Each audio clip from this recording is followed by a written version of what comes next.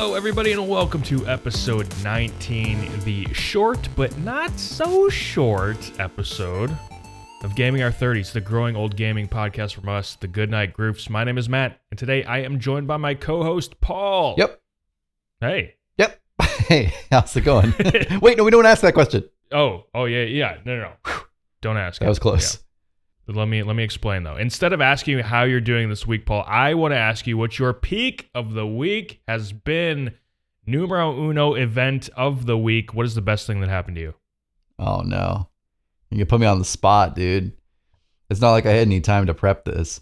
I just, we've been talking about this. I want to preface before I get my peak of the week, just that It's January. Well, it's February now, but it's January, February. These are the worst months of the year. Unless you're an outdoor sports person. But even then, it's the days are short.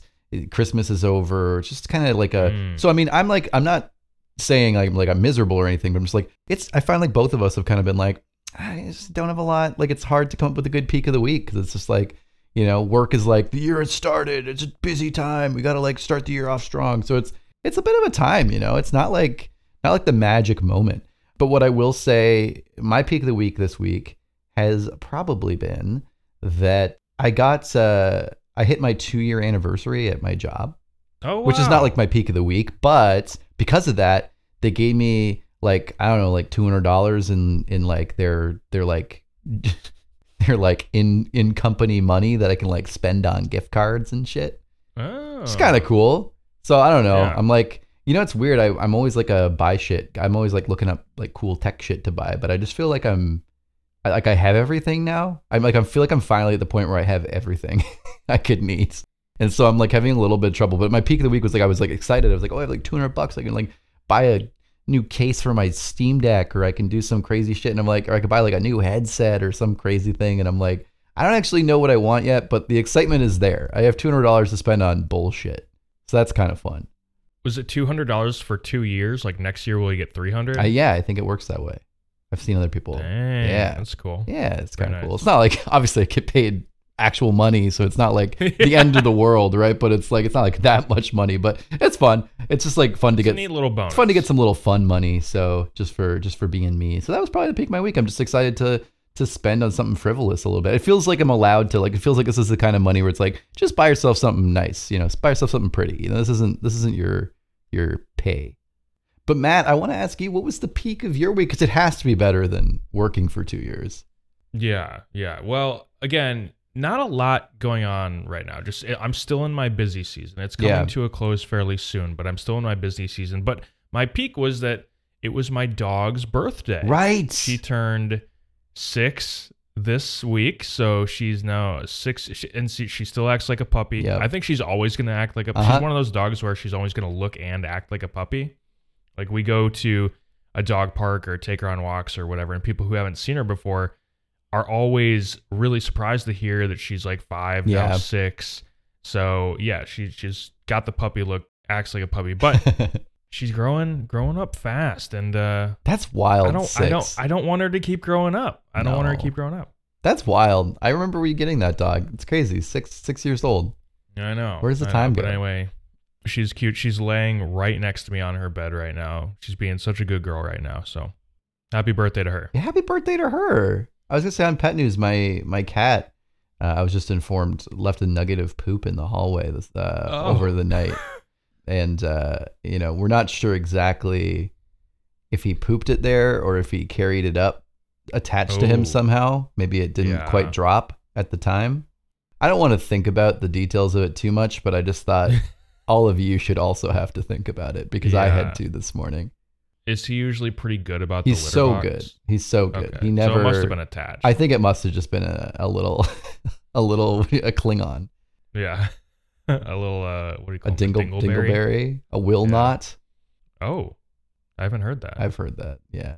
Obviously. I didn't make it up on the spot. You just made it up. Yeah. Anyway, let's move on from that. Let's move into What You Got. In What You Got, Paul and I each bring a gaming-related or gaming-adjacent topic to the table to discuss, one per week. It could be a news story from the past week, a general thought or discussion topic, or just whatever the hell we want to talk about. So Paul, do you want to ask me? Yeah, Matt. Because I know, to those at home, we're trying to do one a show. We're changing it up a little bit. So Matt, I have to throw it over to you. Oh, what you got? All right. So I think it's a fun topic. I got a fun topic. It's kind of like I think it's appropriate for the show. It's kind of like a more casual, slower lifestyle gaming topic here. Mm-hmm. I want to talk about short games. I'm talking games that are about 8 hours and under, and their value and their purpose, kind of what they bring to the table as a different experience in the gaming front. So I recently played through BioShock, which could probably be played in about 8 hours if you aren't searching every nook and cranny like I always do in those games, so my playtime ended up being like 11 or 12 hours. But I wouldn't necessarily consider that one among these types of games. A couple years ago, I also ran through Ghostwire Tokyo in like 11 hours, maybe. No, it was actually 9 hours, I think.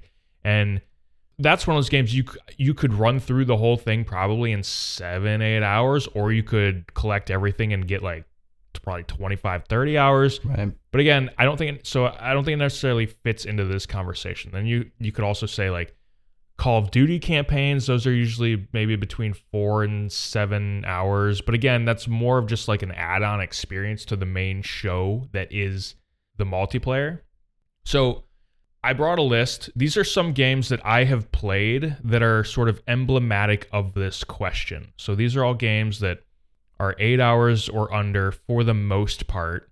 If you want to platinum them or 100% them or whatever, it's probably going to be more than that. But here are some of those games. So Journey, Hellblade: Senua's Sacrifice, The Order 1886, The Last Campfire, probably my most recent of the list, Call of the Sea. You've got Hellpie, Super Lucky's Tale, Astro's Playroom, and other similar 3D platformers in that vein. Brothers: A Tale of Two Sons, which is actually getting a remake. Oh, really? Really soon here, yeah. Little Nightmares, Inside and Limbo, I put those two together.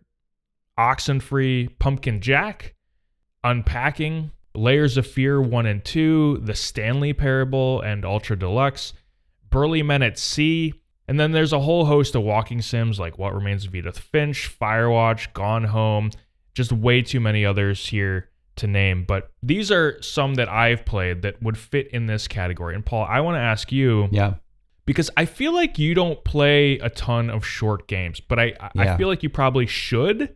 I think these are the sort of experiences that are right up your alley in terms of not just time commitment, but also the types of stories that these kind of games are usually providing. So I want to ask you your thoughts on short games, what your experience with them is like, and what you think you can get out of them. Yeah, no, it's a great point. When you brought this up, I was kind of thinking, I must have played all kinds of games like this. But then I sat and I looked at your list and I looked at other lists online and things and just thought about what my experiences playing games. And I thought, I don't play a lot of games like this. And I think you're totally right. This is like exactly my kind of experience. These both you and I have talked about it on the past, probably maybe in this podcast, but definitely in game groups, higher up on the podcast feed if you want to go way back, which is What Remains of Edith Finch just being like one of our favorite stories in a game, or one of our favorite experiences. Just a really great storytelling game, and I loved playing that. That was amazing, and I played it all probably in, I want to say 4 hours on an afternoon, and I had a really great experience. And I'm just thinking now what else is there? What else have I played? I'm thinking stuff that I can play. I've played, just off the top of my head, Dark Pictures anthology games, I would say, or supermassive games that, those horror ones. They can run a little long if you're doing every nook and cranny, but I'd say mostly we can finish them in 5 hours, 6 hours. So pretty short. 12 minutes I played. I didn't finish just because I found the puzzle aspect to me I got too bad at it, honestly, and just kind of frustrated me, and I ended up watching the rest of it online. But I did play at least 12 minutes of that. Donut County, I played that. That was really fun, actually, and that was a cool short experience. Just a really classic, fun game that was quite inventive, but also only took me 3 hours to play, and that was really cute and fun. I would definitely recommend trying that if you haven't yet. It's pretty adorable. It's one of the few games I played too where I've like kind of laughed like at the dialogue in like a quirky game, which I was happy about, even though a lot of it's like lol millennial humor. It actually was like pretty, it was just cutesy. The way they delivered it was really great. I also think kind of an honorable mention here, but I do think Astro's Playroom could be a good example of something like that. That's not, I think you could put some hours into that game for sure if you're doing like a collectathon, but just kind of goofing around. That did feel a bit like a short game to me, like to be able to. Oh, it's definitely short. Yeah. Yeah. And I thought that was a good experience as well. And I loved playing a game that felt like that, but didn't take me, 40 hours or something, or even 20 hours or something to play. So yeah, I mean, that's some examples of some games that I've played that are short games that I can think of. But yeah, you're totally right. Like a lot of these games on your list are games that like I've always have on my backlog, right? Like it's like I've always thought, since Last Campfire came out, that looked really interesting to me. Hellblade, I tried playing. Oxenfree, I played like, I would say like a quarter of like a decade ago or whenever it first came out. And so, yeah, a lot of these games are things I'm looking at. I always wanted to play Outer Wilds, and I know that's not a particularly long game, even though it's like the impact is really strong for a lot of folks. And I've downloaded it on every console I've ever had that has like some kind of, it's free everywhere once in a while, or it's on a subscription. So I always like put it on my list the second I see it, and I never play it. So I don't know what it is that like pulls me away. I think maybe it's just the experience of like, it's like I want to play these games in one day, but it's like, do I have 5 hours this day or something? And so it's just like finding that right moment, I think, to play them. But also it's like, why I don't need to put that kind of limitation on myself too. It's like I could play this over a week, and that would be like a really fun experience probably. Yeah, or even like a long weekend or yeah, something exactly. like that. And a lot of these games differ quite a bit as far like the difference between a 2-hour game or 3-hour game and like a 6 or 7-hour game. Like that's also the difference of easily playing in one sitting versus breaking it up over the course of a weekend or a week or something like that. Like Journey that's a one sitting game, and you probably play Journey once and you've kind of experienced it, but it is a really cool experience. Something like Hellblade or The Order 1886, I think those are like, those are the kind of games where you don't necessarily play in one sitting. I guess you could, but you kind of break it up. Last Campfire is one of those that I played.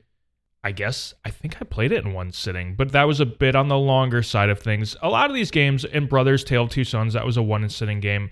Pumpkin Jack, a couple. So like, I think that it kind of just depends on how you want to approach these sort of things. And also, what I was thinking of while you were talking too is, I know for you, a big thing for you is thinking about the value proposition of a game. And for you, a big thing is like, how many hours of entertainment am I getting per dollar? Yeah, sort of, for sure. Is one way that you think of things. And in a case like these games, I guess it becomes a quality over quantity thing that you kind of have to think differently in your mind about it. Not only are you maybe getting a better, more succinct story, you're not getting 15, 20 hours, but maybe you're getting a story that feels more well crafted because it's more like a movie or like a season of TV or something. Yeah, for sure.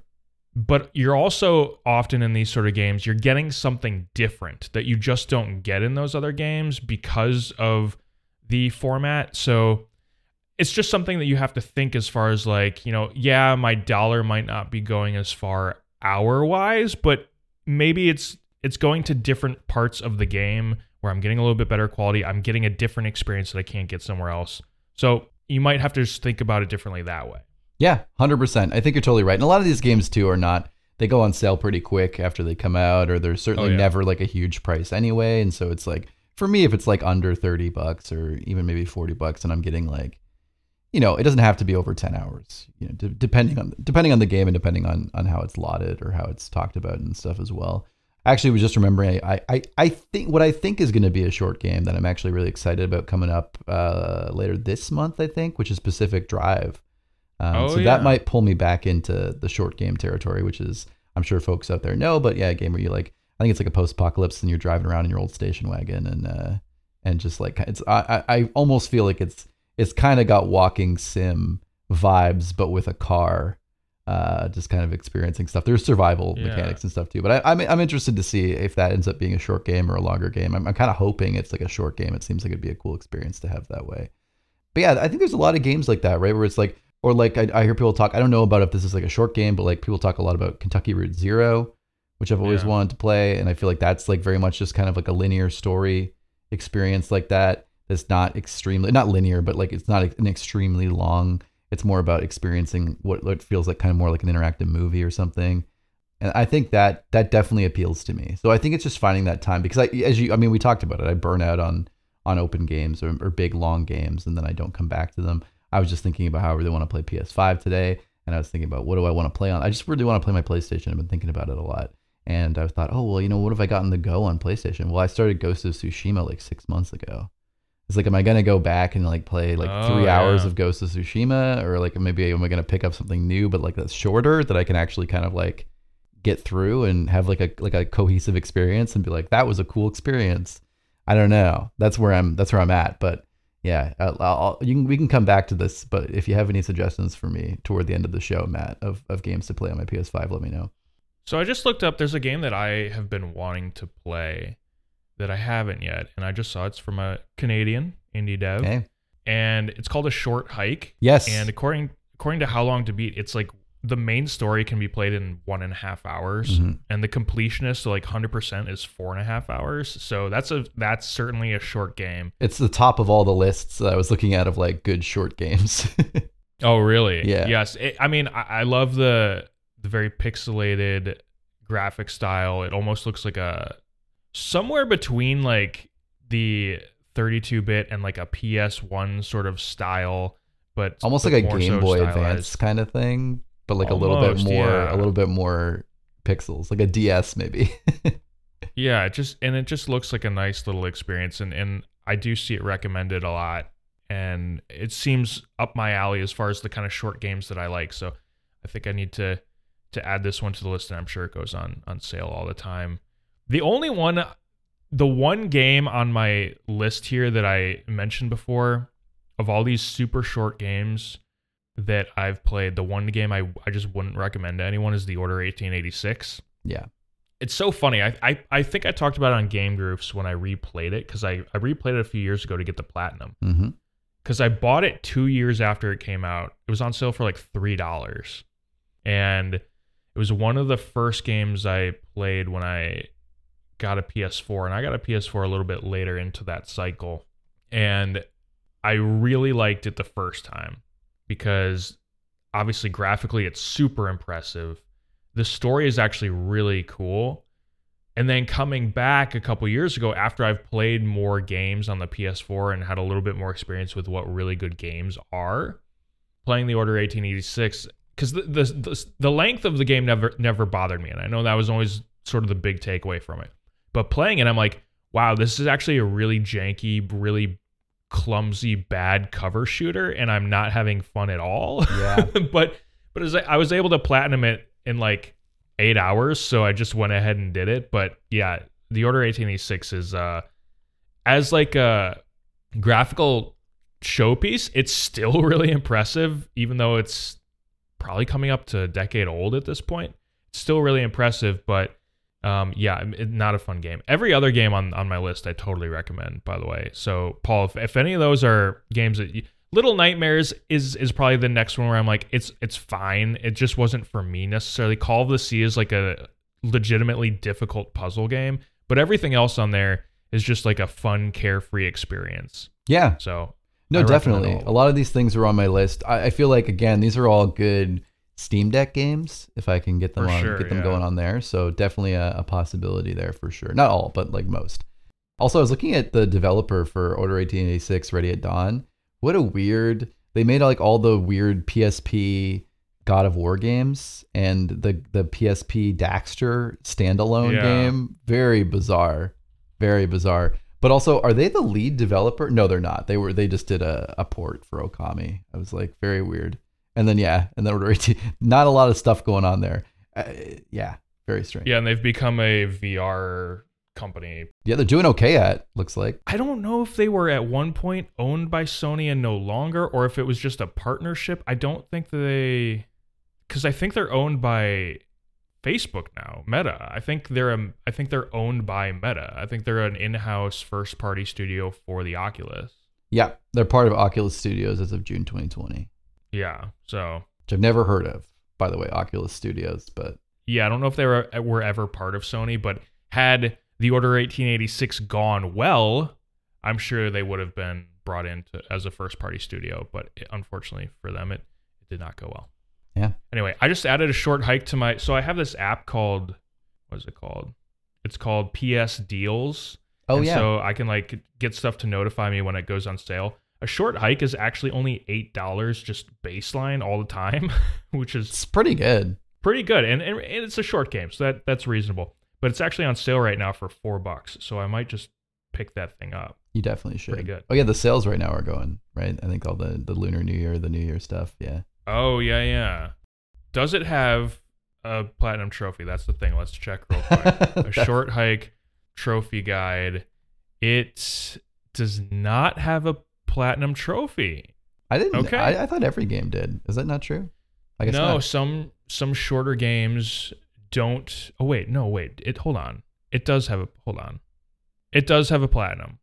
Okay, and it says 4 hours. Only takes one playthrough. There you go. So I think I'll be doing that. Yeah, not for the joy of the game. Not for the no. Just absolutely. for the platinum. Yeah. This looks like one of the easier platinums I've ever seen. Anyway, Burly Men at Sea, I don't remember if that had a platinum. That's an interesting game, Paul, because you can play through that game in like 30 minutes. Yeah. But I think if you want to complete like completionist, it's like 2.5 hours. And I can't remember if it had a platinum or not, but I did 100% that game. So if it had one, I got it. But that's a fun little game, neat little art style. But yeah, man, I think short games are really, I think it's a really good thing. And I like that we're getting more and more of them as time goes on.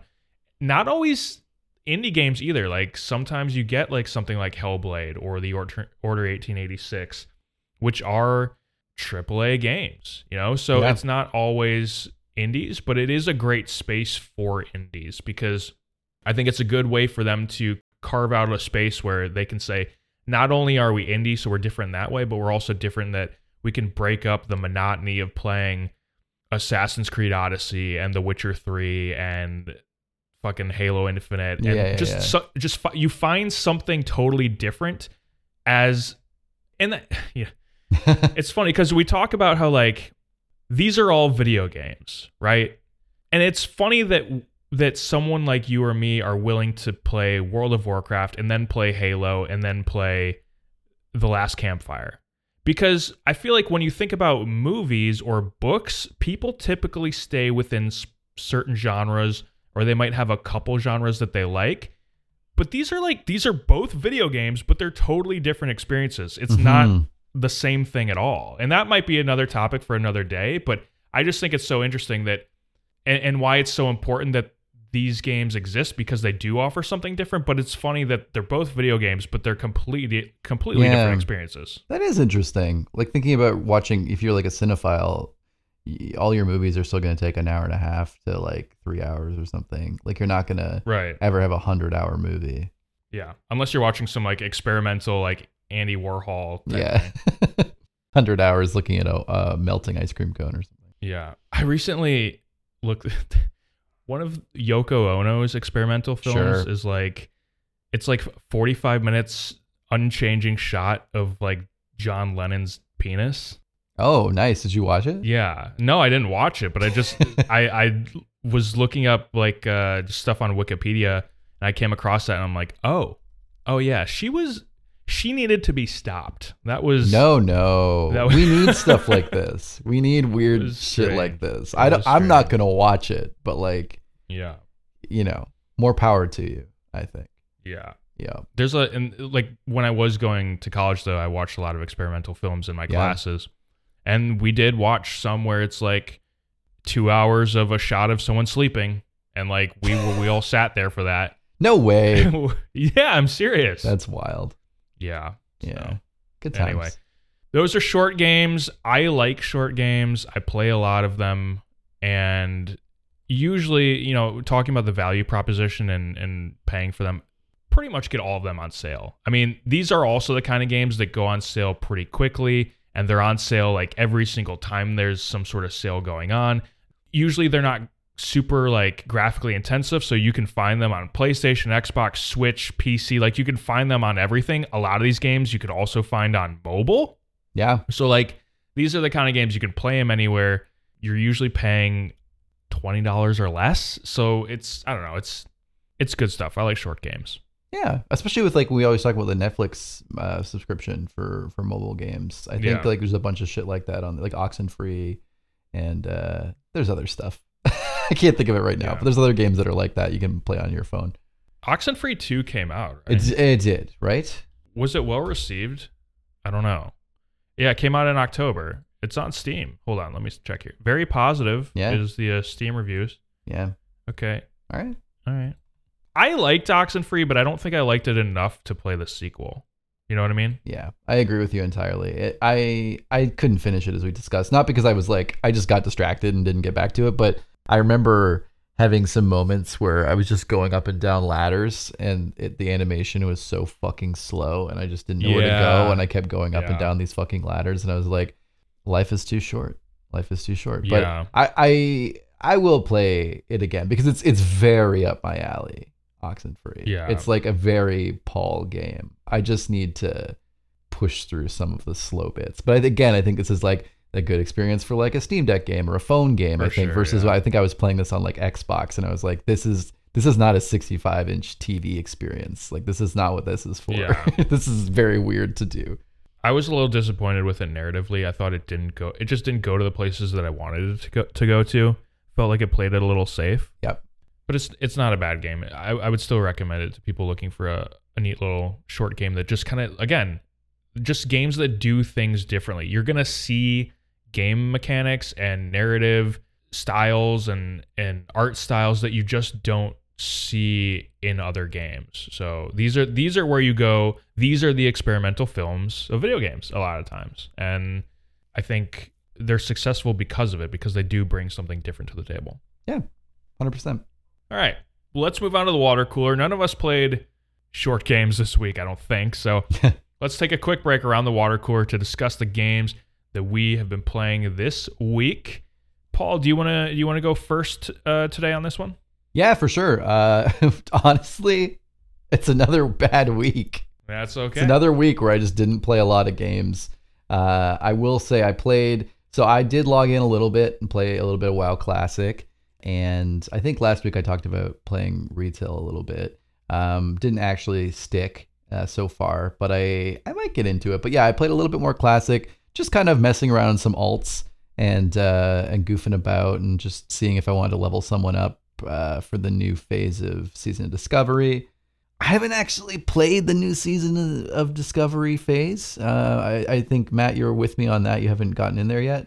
Yeah, I just logged in yesterday just to like check things out, and then it was too late, so then I just logged off, played a couple rounds of Call of Duty, and went to bed. yeah, super fair.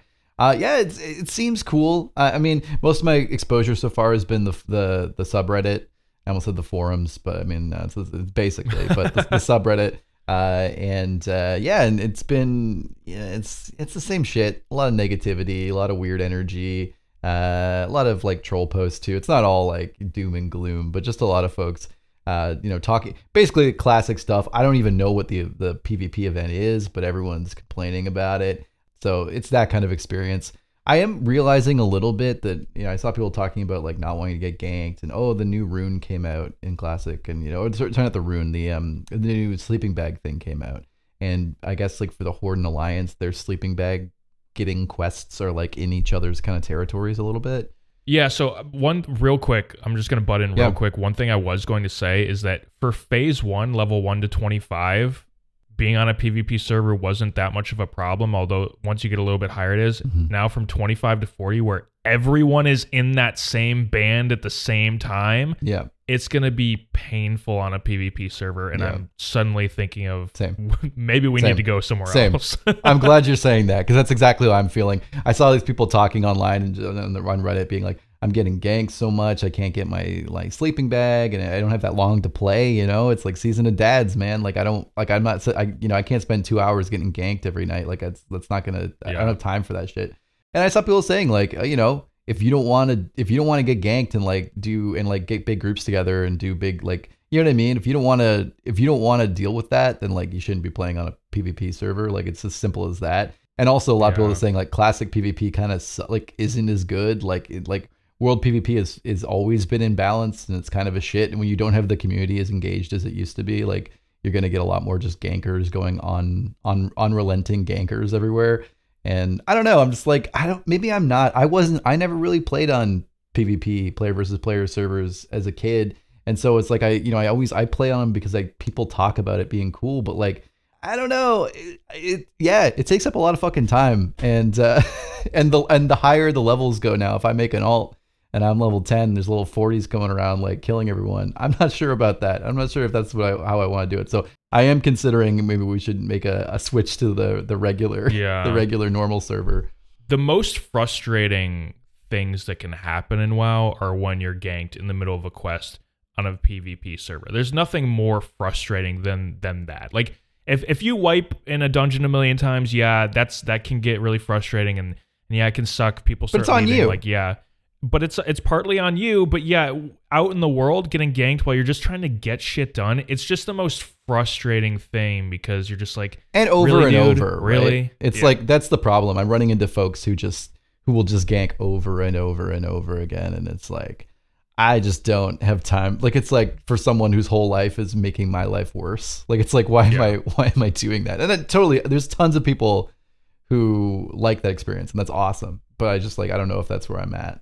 I will say when you're playing on a PvP server growing up, you learn how to deal with it, like finding out how to, okay, I'm going to release my spirit. I'm going to respawn like behind this tree so they can't see me. Can they see my nameplates? Okay, well, I'm going to angle this way so they can't see my name. Like you learn these little tricks that give you a chance to run away, but it's so funny because it just it's so frustrating, especially when you're right, when you don't have the time and you just want to go and get a couple quests done. And you're just like, okay, well, I guess I'm not fucking doing that today because this undead rogue is going to camp me for the next 2 hours. No, 100%. So, yeah, I mean, that's what it's been. It's been undead rogues camping me for 2 hours. That's all it's been. And then I just feel like a crybaby, too. Like, I'm in Red Ridge. I'm, like, level 20. I'm not quite capped.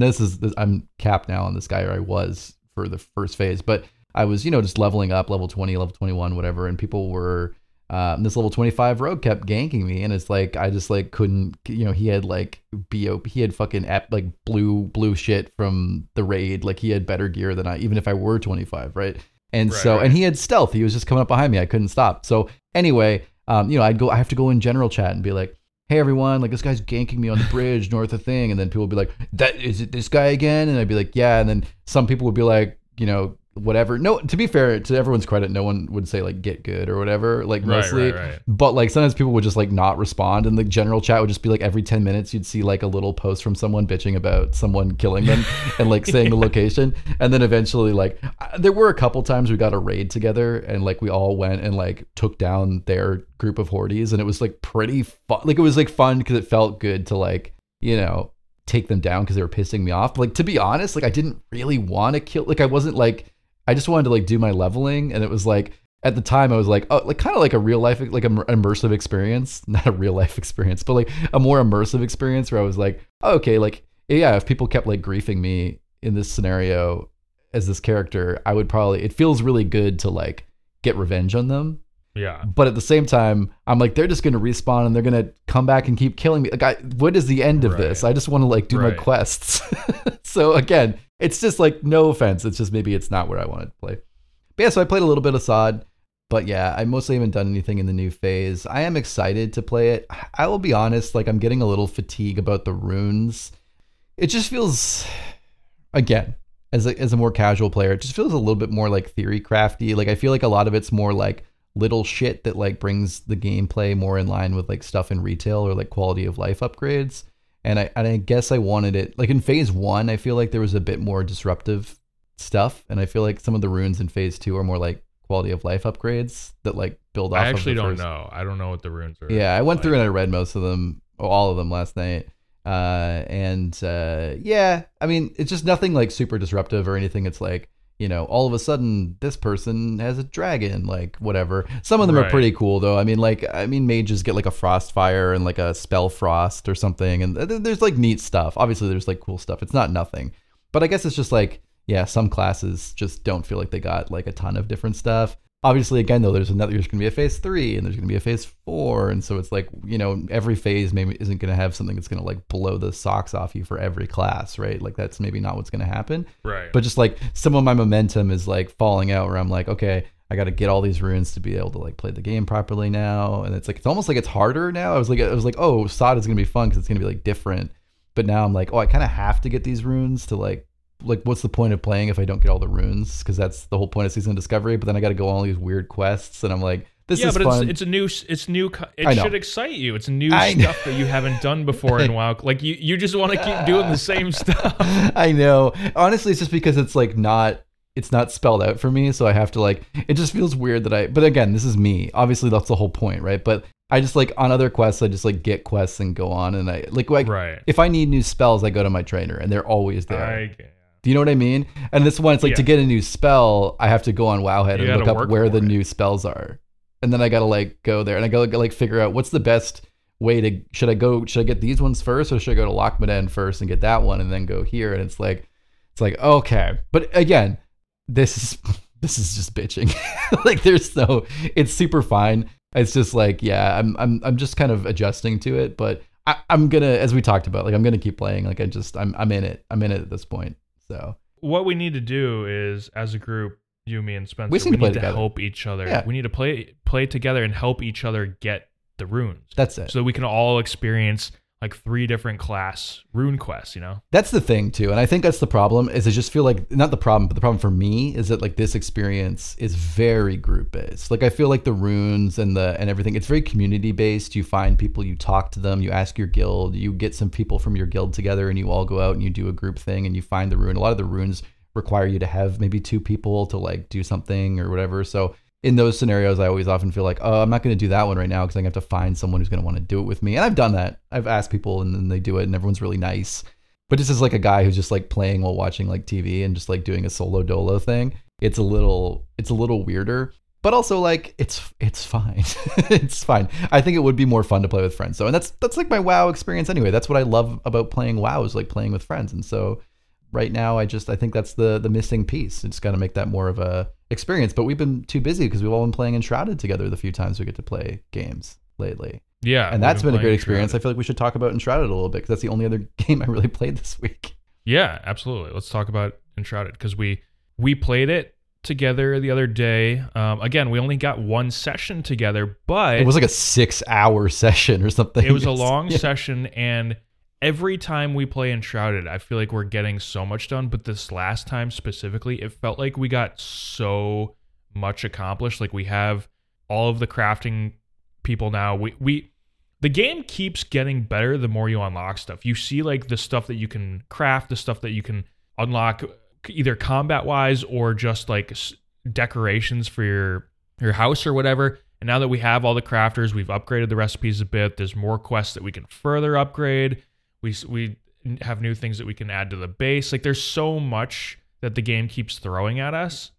And we just accomplished so much the other day. And the game has been so fun. It's been so good. Yeah. The more you play, the better it gets, for sure. 100%. Yeah. It's really amazing. And I just feel like there's still so much, even though like I know they've only done like a quarter of the map or something. I feel like even of that, we've maybe explored like a third of the amount that we're probably less of like the amount we have available to us. And like imagining that there's like a ton of POIs and like nooks and crannies everywhere that we haven't, we've just been like flown across. And so we've explored it technically, right? But we haven't actually been there. And so, yeah, there's just so much shit to find. And I won't lie and say that like Spencer playing ahead was kind of nice for us. Cause like it's overwhelming a little bit how much stuff there is. And it was nice a little bit to have someone like point me in the right direction of like some stuff we can do. So that was good in this experience. But yeah, there's just so much different stuff. And it's like when I logged on, when we logged on the other night, I was like, okay, well, last time we played, we had finished the night building a lot in our base. And so I was like, okay, well, I'm probably just going to like build a lot today. Like that's what I want to spend a lot of time doing. And so we got there and I started doing some building, and then you guys were like, let's go on an adventure. And by the end of the night, like the adventuring and the combat and like the talent building became like the thing I was most excited about. Yeah, you were like, I feel like you were theory crafting for like the first time ever. Yeah, I was. It was actually really nice. It was nice to like see some. Cool. It was fun. It was fun to see some synergy in some of the builds. I feel like both you guys were like proud of me for Spencer, especially is like he's like, whoa, yeah, you want to do something like crazy like that? Let's do it. And so yeah, there's like a very cool thing where you can like, I think it's nice too because the game, the talents, the trees or whatever, like the branches around this big circle, which is your talent tree area. They're not that long, the branches. So like you can easily like kind of like max out one branch on the magic side and then almost fully max out the branch on like another side. And you still have like, so we barely played the game. We played like maybe like, 15 hours, whatever. And so it's like, okay, like I can really like pick all kinds of crazy shit. And so, yeah, I started going into, I've respec'd like a million times. I went to this cool tree where I have like this magic punch, unarmed punch thing where it stun locks folks. And then so we were kind of doing that, and Spencer was healing, and it was kind of like, oh, like maybe I should be tankier. And then I go in, I'm a big tank, I'm stunning everyone, I can't die very quickly. And then you guys can just like damage the shit out of them, or I can get some heals from Spencer. And it was like, this is like a cool synergy. And so it was like, then do I go into the tank spec? I have the stuns. What does that look like? It's very fun to have all this different experience and different trees you can go down that you can actually fill up without going just like in one way. It's very cool. I really like the way that they kind of add skills and like combat abilities without having like a hot bar of actual things that you're clicking necessarily. Mm-hmm. Like, for example, like the jump attack, or you spec'd into the tanking taunt, which is basically you just take aggro based on what your party members are doing. So like if you have a party member do damage, then it actually gives you aggro, right? If I take the first level, I think was that I take the same amount of threat as any of my party members. Yeah. And then the second level up was, so I have like an equal chance, I guess, to like take the threat off them without having to do anything. And then the second level, which I just spec'd into, is I take double the threat of anyone doing any damage. So I just like automatically have 200% threat or whatever on every enemy.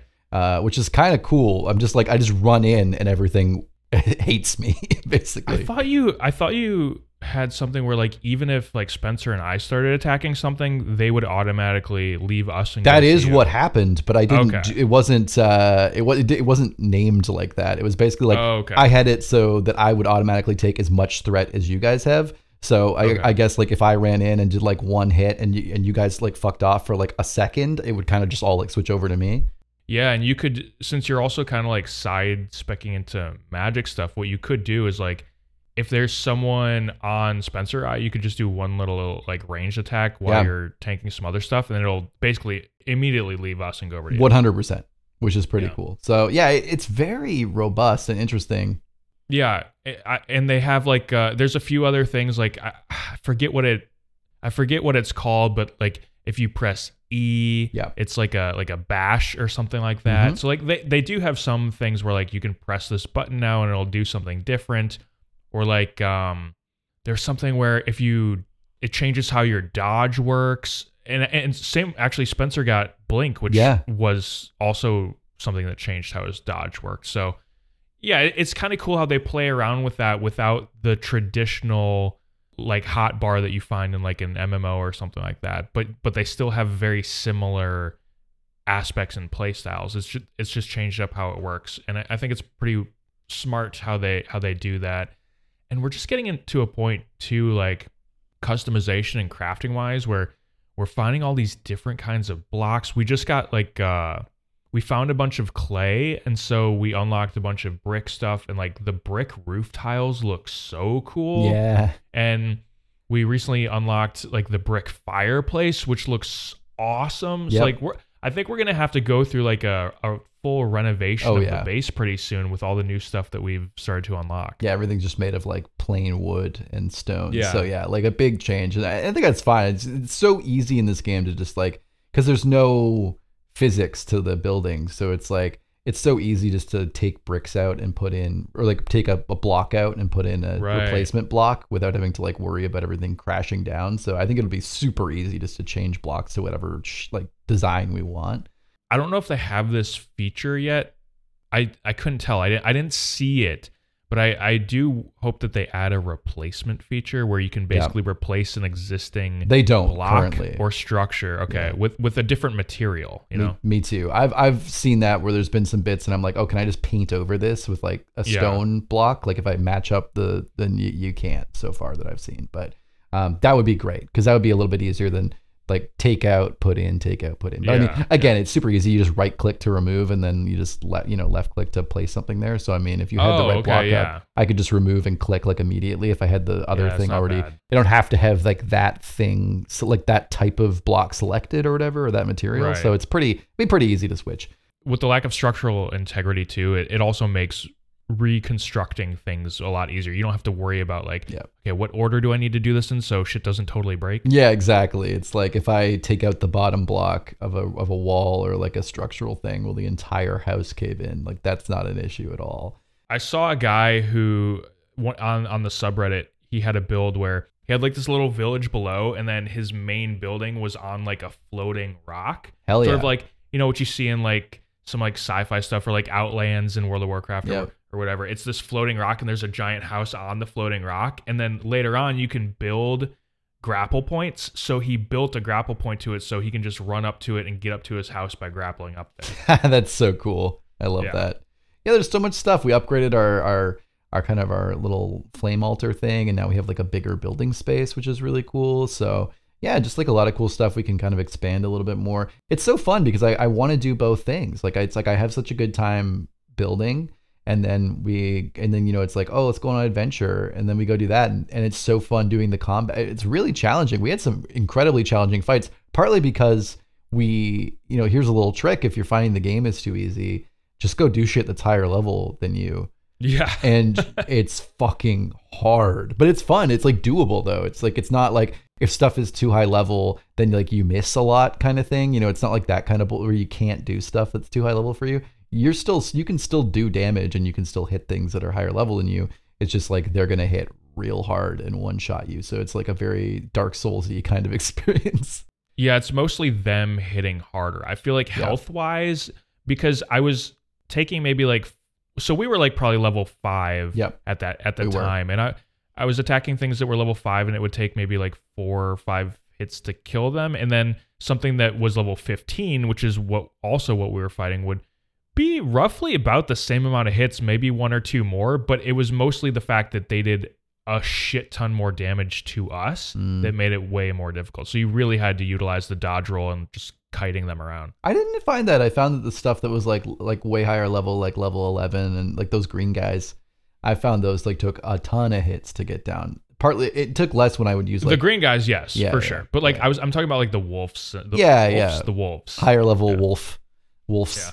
They didn't go down too hard. So yeah. But yeah, no, I totally agree. So that's like a kind of a fun little trick, just because I know a lot of people said like some of the combat encounters are pretty easy. If you do stuff that's a little bit higher level for you, it's a lot of fun. And there's so much stuff that I feel like it's not like you're going to run out if you like go do the higher level stuff first and then go backward. You know what I mean? Like it's still going to be fun. There's still going to be stuff to find that you can do. You're never going to, the game is so huge. Like I just feel like you're not going to run out of random encounters. Yeah. And enemies respawn too. And then they'll like the chests or whatever that they're guarding will have new stuff in them too. Yeah. So you can go get new gear that didn't drop the first time. Yeah. Classic. Log on every day and do the same grindy shit and get some new loot. And it's like playing Destiny. Exactly. Yeah, great. Exactly. No, it's a great game. I'm really excited to play more. As we talk about this, I'm like, why? I was like, oh, let's stop playing Enshrouded for a bit. We got to play some more WoW. And I'm like, oh, Enshrouded's so fucking good though. Like, there's so many good, and there's like a million other good games. What a wealth of good games we have now. It's crazy. Yeah, friend of the show, Ross. Has been playing a shit ton of Enshrouded. I'm trying to look right now, see if I can. I mean, he was on like all day yesterday. He's been playing so much. I'm looking forward to his eventual future video on it, because that must be coming at some point. Yeah, definitely. Check that out, anyone, if you want to check it out. Command Prompt Ross, I think, is his YouTube channel. It's command prompt, but yeah, if you'll have to like search on YouTube command prompt Ross in order to see it. But yeah, he's got some really good video essays on YouTube, so go check him out. Yeah, hell yeah. But Matt, no, lay it on us, because I know you have played a bunch of MMOs this week as a shock to no one. But you've kind of like been getting in there. You've been getting into kind of some of your old MMO backlog. So like lay it on me. Like, what's been your experience? Yeah, so I got into a bit of an MMO kick, and I don't know what triggered it. Although, I mean, I always like MMOs, but I'm not necessarily always actively playing one. I guess I kind of always have at least one going. But part of this is because I started putting together a master list of MMOs. I don't know why. I just did. And the list has 162 games on it right now. It has a bunch of notes and like research on all of them. Everything from Mud 1 to the latest Raven Dawn Online that came out last month. So everything from 1978 to 2024 is on there. I mean, obviously, there's a few there's a few blind spots, mostly maybe like Eastern games. I mean, there's so many Korean MMOs. Yeah. First off, so they're not all on there. So there's a few holes that I need to fill in there. But yeah. So anyway, I weirdly put together this Excel spreadsheet of MMOs for whatever reason. But anyway, the ones that I actually played this week. So I played some Guild Wars 2. I got back into that, and I know Mike was excited about it, but Mike was also like, "Don't do this to me again." He's like, "Don't break my heart again." Yeah. And I was really enjoying it for the first few hours, and it's still good. It's just I've done that first zone so many times. Yeah. I think that's what's holding me back a little bit. But I rolled an engineer, which I have not played before. And I will say it is really fun. Using like dual pistols or like a rifle, it is very satisfying. The sounds are really good. The abilities feel really visceral. It is good.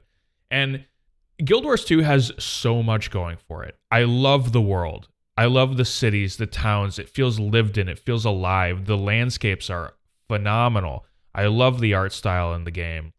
I love the leveling. I love the map completion. If every MMO could do the map completion and the questing style of Guild Wars 2, I would love it. I would be so happy. There's so much about this game that I love.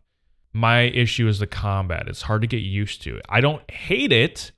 It's just it feels foreign, and it takes a little bit to get used to, especially if you're playing full tab target or full action combat, then going to Guild Wars 2, and it's this weird hybrid that I think it's a product of coming out at a weird time in history, because a lot of games had not fully gone to action combat yet.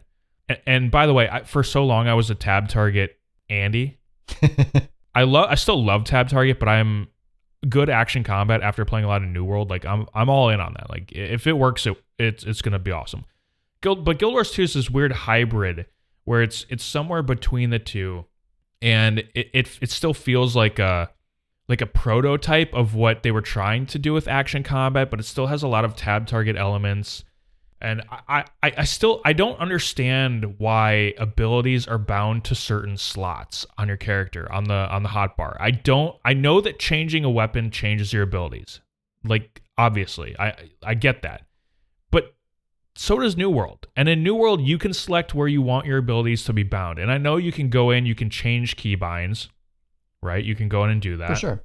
But because skills are auto fixed to certain slots, even if I change the binds on one character or for one weapon, then it's going to be the same binds for the next weapon. So for example, if I'm swapping between weapons, I like to have, say, like some sort of mid-range ability on a certain button, or like I like to have like a charge ability on 1, or like I like to put a finisher on F, or I like to put my main AoE ability on 5, right? Like these are just things that I like in MMOs. And for one weapon, that AoE ability might be on 5, and I could bind it to that if it's not. Like that's great. But then when I swap, if the next weapon, like the main AoE ability, is on 3, well, then I'm just screwed. I can't, then the keybind, like I can't have consistent keybinds with same type of abilities. You know what I mean? I do. So it doesn't make any sense to me why they don't allow that freedom unless it's like some sort of weird engine limitation or like something that like if they tried to change it in the code, it would like mess a bunch of stuff up, or it would just be, I don't know why. I don't get it. It doesn't make any sense. It's just the way it is, and you gotta get used to it. They're telling you how to play. They know it's better. They know it's good for you, Matt. Yeah. Well, here's the thing, Paul. I guess it's 6 through 9, 6 through 0. I can't remember. Those abilities, you can choose what you want in each slot. But they don't do that for the first 5. I don't understand that. That doesn't make any sense to me. So, I don't know. That if they could change that, I would be way more into Guild Wars 2. And then I know like later in the game, like especially in the expansion zones, like the game actually gets legitimately difficult, and you have to know what you're doing in combat even to just do quests and shit. Mm-hmm. And with the boon and condition system, I'm not a huge fan of that. I'm not a huge fan of the fact that there sort of is a holy trinity, but there sort of isn't a holy trinity. Like there is for like raids, but then like in any other sort of content, it's like everyone can kind of heal themselves, and there is no taunt mechanic. From what I understand, you kind of it just kind of happens. Like I don't know. Guild Wars 2 is such an interesting game because it's like if you look at it like at face value, it looks like every other MMO for the most part. Like let's be honest. Like if you look at it, if someone who doesn't know MMOs looks at a screen of any 3 MMOs, like my wife will come in all the time and she's like, "What game is this?" And I'll tell her, and she's like, "Oh, I thought this was like World of Warcraft or like Elder Scrolls Online." Broad strokes, it looks like World of Warcraft, sort of. Everything kind of does. So like to someone who's not familiar with it, all MMOs look the same. So that's what I'm saying. Yeah. So Guild Wars 2 looks like every other MMO, but it really doesn't truly play like every other MMO. And that mostly comes down to the hybrid combat because it doesn't pick one way or the other. It's trying to play both sides. And I don't know. For me personally, I know a lot of people love it. For me, I don't know if it totally works. But I love everything else about the game. And I don't hate the combat for the same reasons. First off, I don't hate the combat, but I don't dislike the combat for the same reasons that I hate the combat in ESO. It's like a totally different like thing where with ESO it just feels unplayable, and Guild Wars 2 it just feels like it needs to. I would need to take time to get used to it. Where in ESO it's like I don't feel like I would ever. ESO is a latency issue, right? That's like a big part of it, right? Well, it's the latency, but it's also the floatiness, and it doesn't feel impactful. Whereas Guild Wars 2, like I just said, with the dual pistols and the rifles and stuff, it feels impactful. It is visceral. It feels good and it sounds good. Doesn't an ESO. So it's a different reason why I have difficulties with the combat. But I love everything else about Guild Wars 2. I really think it's a fantastic game, and I'll probably play a little bit more of it. But the other game that I played was the Lord of the Rings Online. And I got further than I ever have, which is not to say very far. But so many times I'll just play like the first like hour or two of Lotro, and I'll be like, man, I just like can't deal with this UI. I can't deal with this weird movement. But I sort of forced myself through this time, and I'm getting used to it. And the most impressive part about this game is the environments. Despite the older graphics, it still looks good. Like the environments look good, and they mostly just feel amazing. The scale, too, is incredible. The scale's amazing. The world feels alive. It feels real in some ways. It feels like you're in Middle Earth. Like when I've played, it really does, briefly played Lotro, just like the way it feels, but also the scale of it. And when you look at the map and you look at how tiny of a speck you are, you're like, this. If I went from here to Mordor, it would feel like a fucking journey. Yeah, one of the first things I did when I got to the main area, I like kept zooming out on the map, and it just keeps going. Yeah, like it's like how big is this world? Well, it's kind of like we talked about. I know you have stuff to say, but I just want to say it kind of reminds me of us talking about. I was saying, imagine we had a game like Skyrim, and they didn't try to like or Oblivion even, and they didn't need to they didn't care about making like next gen graphics, or they didn't care about like making it. Imagine they made a game that was like Oblivion or something, and then they used all of that resource and all of that ability and that disk space to make the game fucking massive. And it's like, that's kind of what Lotro is. Like, it's obviously like a 2007 ass looking game, but it's massive and it's full of quests and it's full of everything, and it's so cool. Yeah, I really don't like that we've gotten into this space where so many MMOs are connected maps, like ESO, Guild Wars 2, Final Fantasy 14, and we're getting away from stuff like Lotro and WoW, and I think EverQuest was even like this, and maybe Asheron's Call or Dark Age of Camelot. Like, those older games, they were all one big world without loading screens, right? So we've really gotten away from that, and I think that really takes away from the living world aspect of it. RuneScape, another just big world, right? But in Lotro, there's something about the changing levels and the altitude and topography, the density of the vegetation. Like, these are things that just add a little bit more oomph to the world and make it feel real and lived in. It also makes zero sense how good bodies of water look in this game. It's so good. It must have been updated since after the game was launched, similar to what they did with WoW Classic. When they brought WoW Classic back, they kept the old graphics, but they also kept the new looking water from retail. Yeah. So that must be an update thing, but it's like very reflective, and it looks and it interacts with player movement. Like, you see ripples in the water. It makes no sense. It looks so much better than the rest of the environments, which is kind of in a way off-putting, but also it just works for some reason.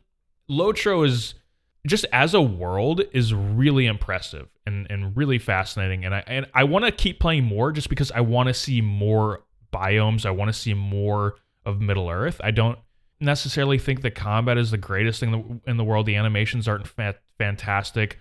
And the toughest part to get over is the UI. And I don't know if this is going to make sense, but the way that the movement feels rounded more than other similar tab target games, if that makes any sense, like taking turns, like making a turn in Lotro, and I'm not necessarily talking about keyboard turning, but even with the mouse, it feels like your turns are wider than they are in other tab target games like WoW or Final Fantasy or Rift, where it's like one-to-one responsive. Guild Wars 2 actually kind of has the same thing, where turns feel a little bit wider. It might be a camera thing too. I'm looking at a video and I'm seeing this. It kind of reminds me when I played The Witcher 2 recently, actually. It had that same kind of where you didn't feel connected enough to your movement, that there was like this extra little like push you had to do to like get yourself to turn around a little bit. I actually think it makes you feel too connected. Oh, okay. Is what I mean. Like with WoW, it's like your input to your movement is total one-to-one. Yeah. Right? Like, they can make really quick turns, all this kind of stuff. But it's a little bit more lifelike and sim-like in in Lord of the Rings and Guild Wars.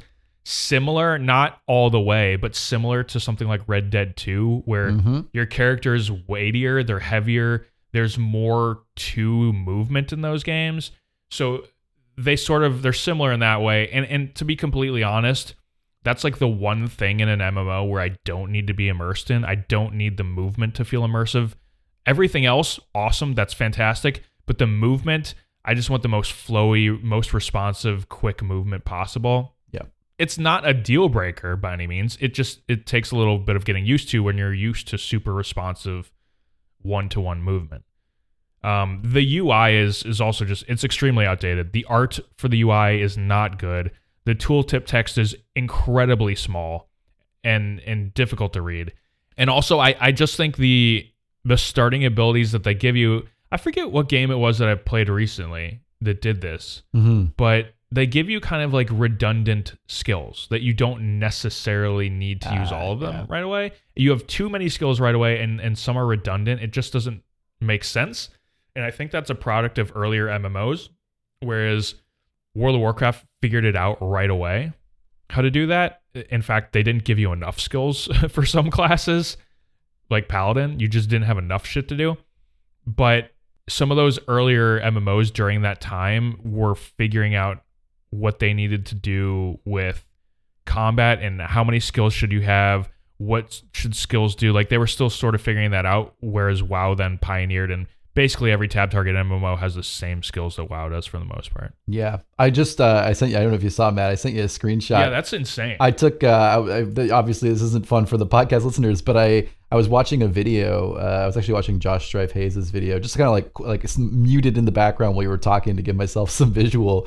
And yeah, there's like this one part where he's on a horse and there's these mountains in the background and you're on like a hill and there's big like valleys, and the scale of it looks, I mean, the fog is like rolling in over the hills.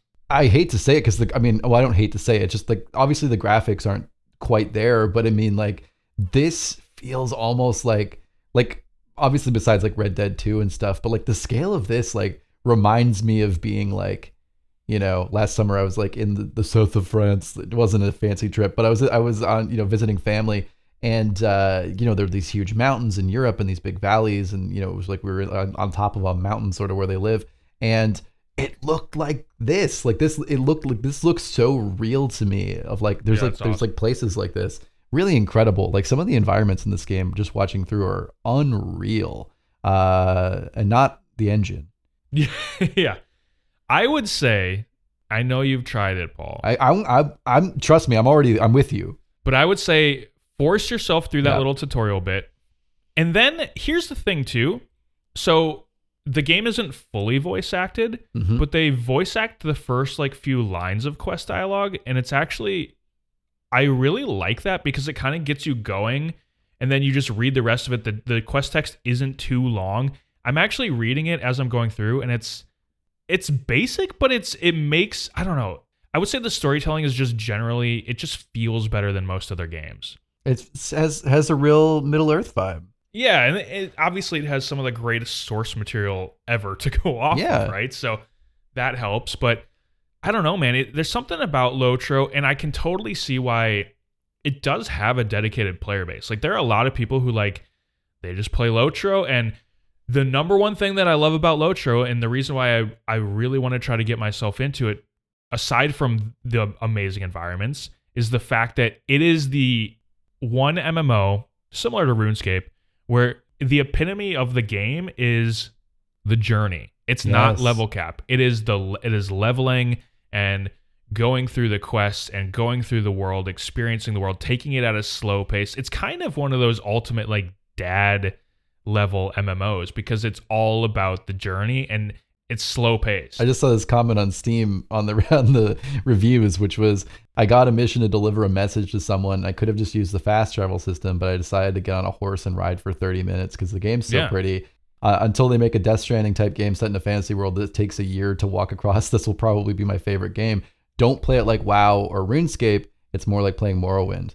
Very good. I think that's again like that's the vibe you're saying, right? Like this is play this game slow, explore, immerse yourself in the world. This isn't like complete as many quests as possible and rush through kind of thing. That's not the experience.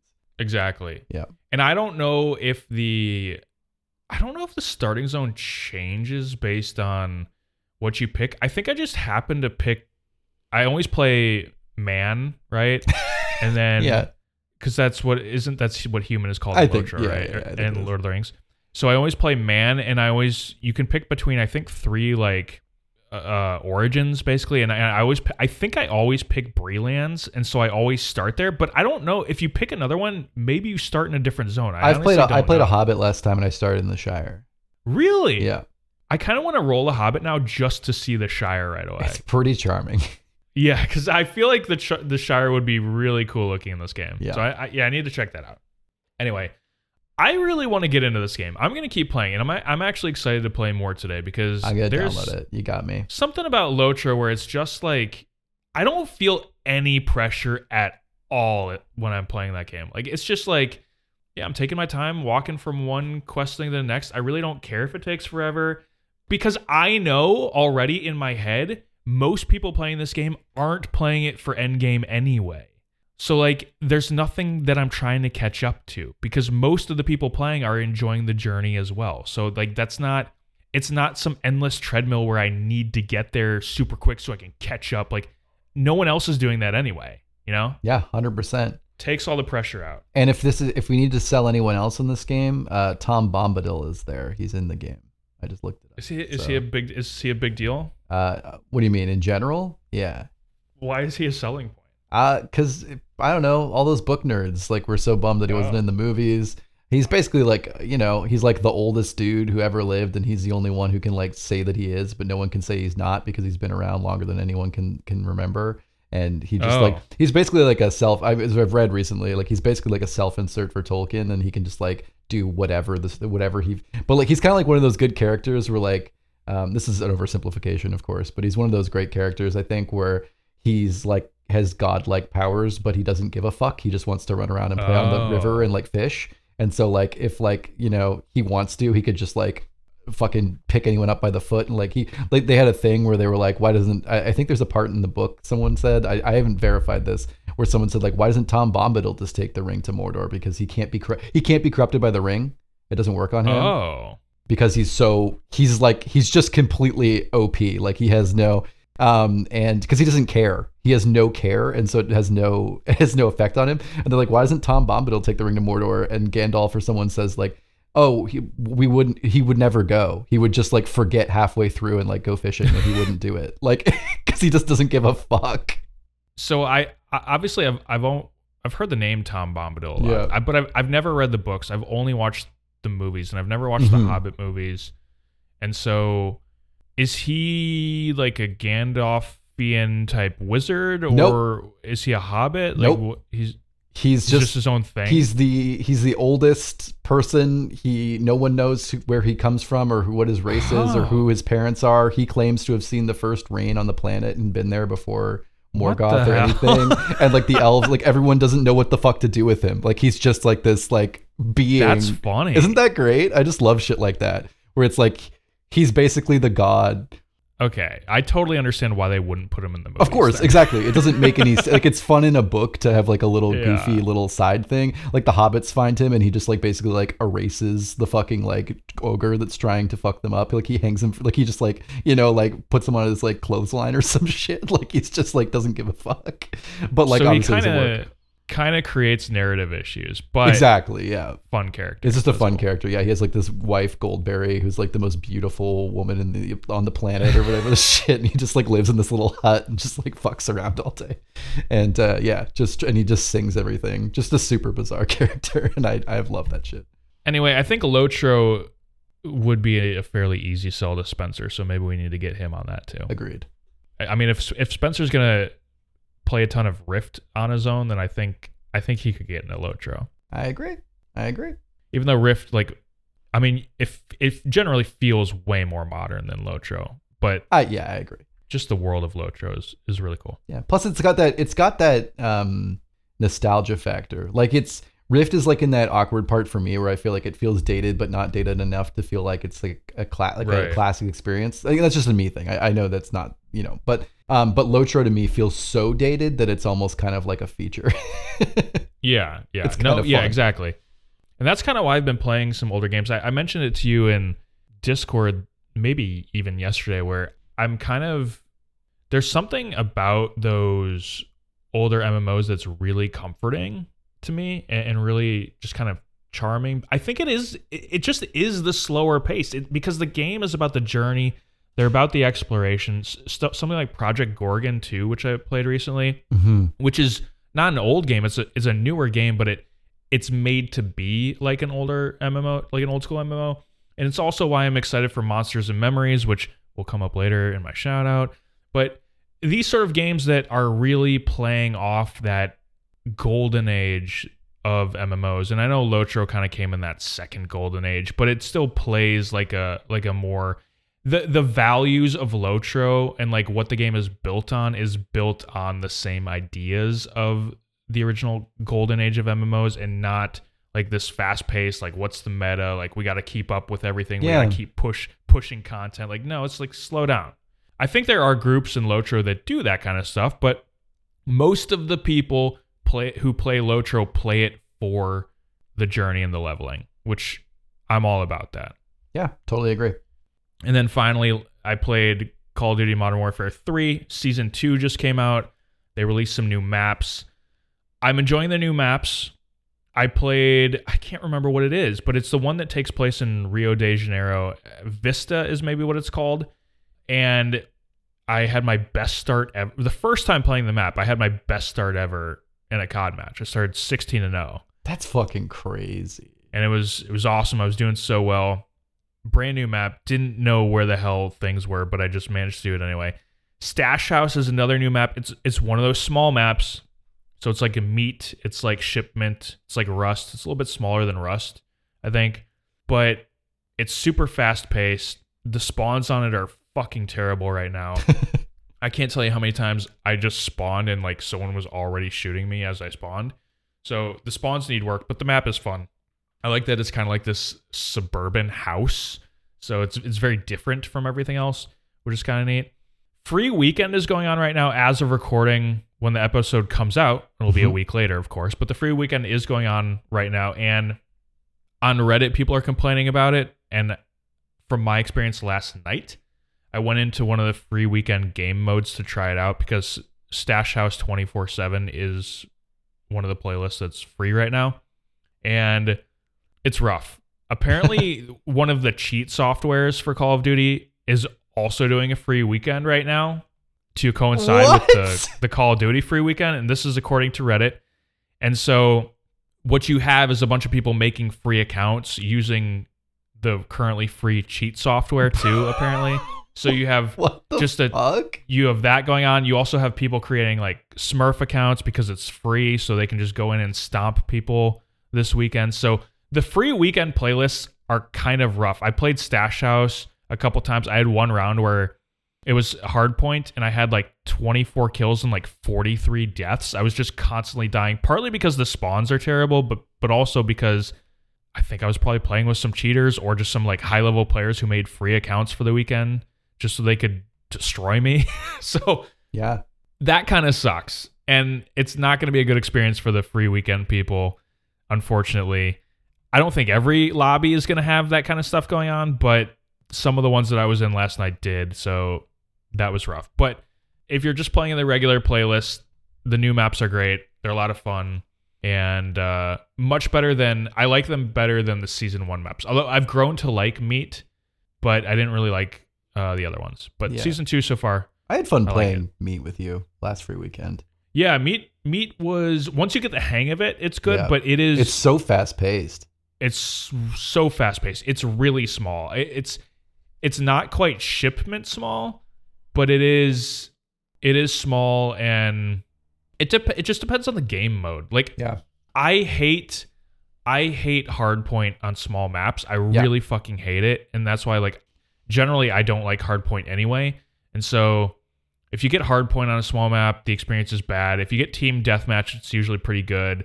Domination can be okay. It just depends. What is it? I always forget the name of it. But the one where you collect the dog tags. What's that called? Oh, something confirmed. Kill confirmed. Yeah, kill confirmed. That can be good on small maps because you're running around like a crazy person anyway. Yeah. But yeah, it just depends on the game mode. Anyway, Call of Duty Season 2 going well so far. The Battle Pass is totally unimpressive to me. I really don't give a shit, but so I don't think I'm going to buy the Battle Pass in Season 2, but whatever. It is what it is. So that's that. That's what I played. I'm going to play more Lotro this week. Probably going to play more as soon as we end recording here. And I'm sure we'll play more Enshrouded this week as well. And maybe we'll get into some Season of Discovery. That'd be really cool. Cool. All right, but let's move on to a special shout out.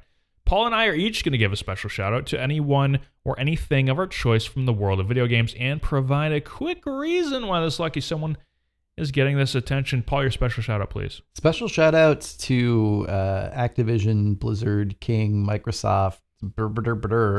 Special shout out to them this week. I mean, not due to the horrific layoffs or anything, but specifically because I think they're finally going to get my money. I think I might just buy Call of Duty. I'm about to do it, I think.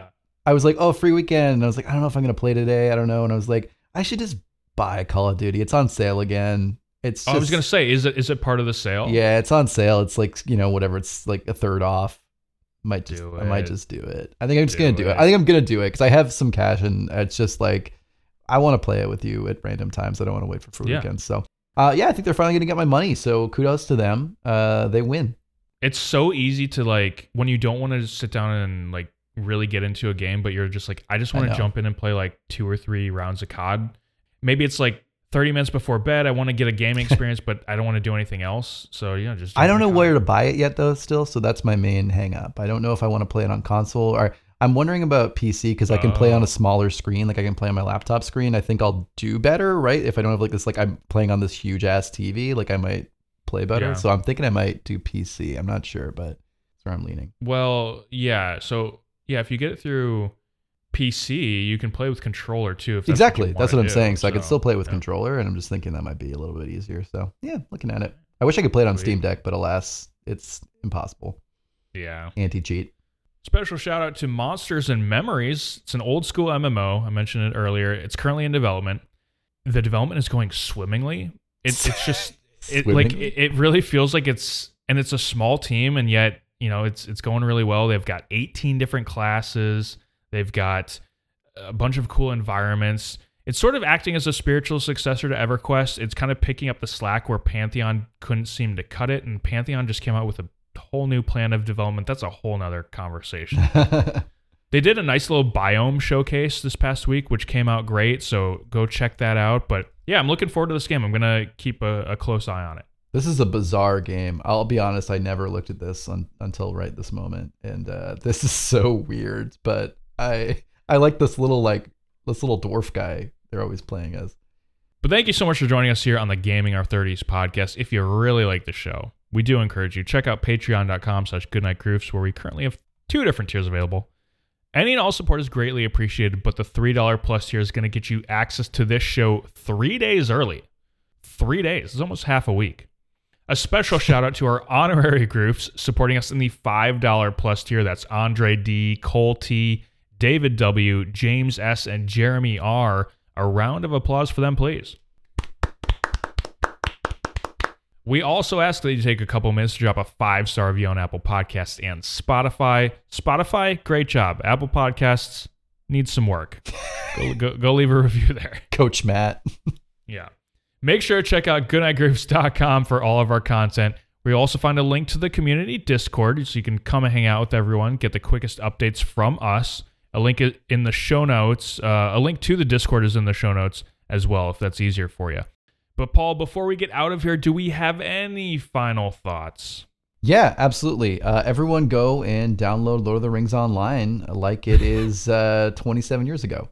Wait, 17 years ago. Big difference.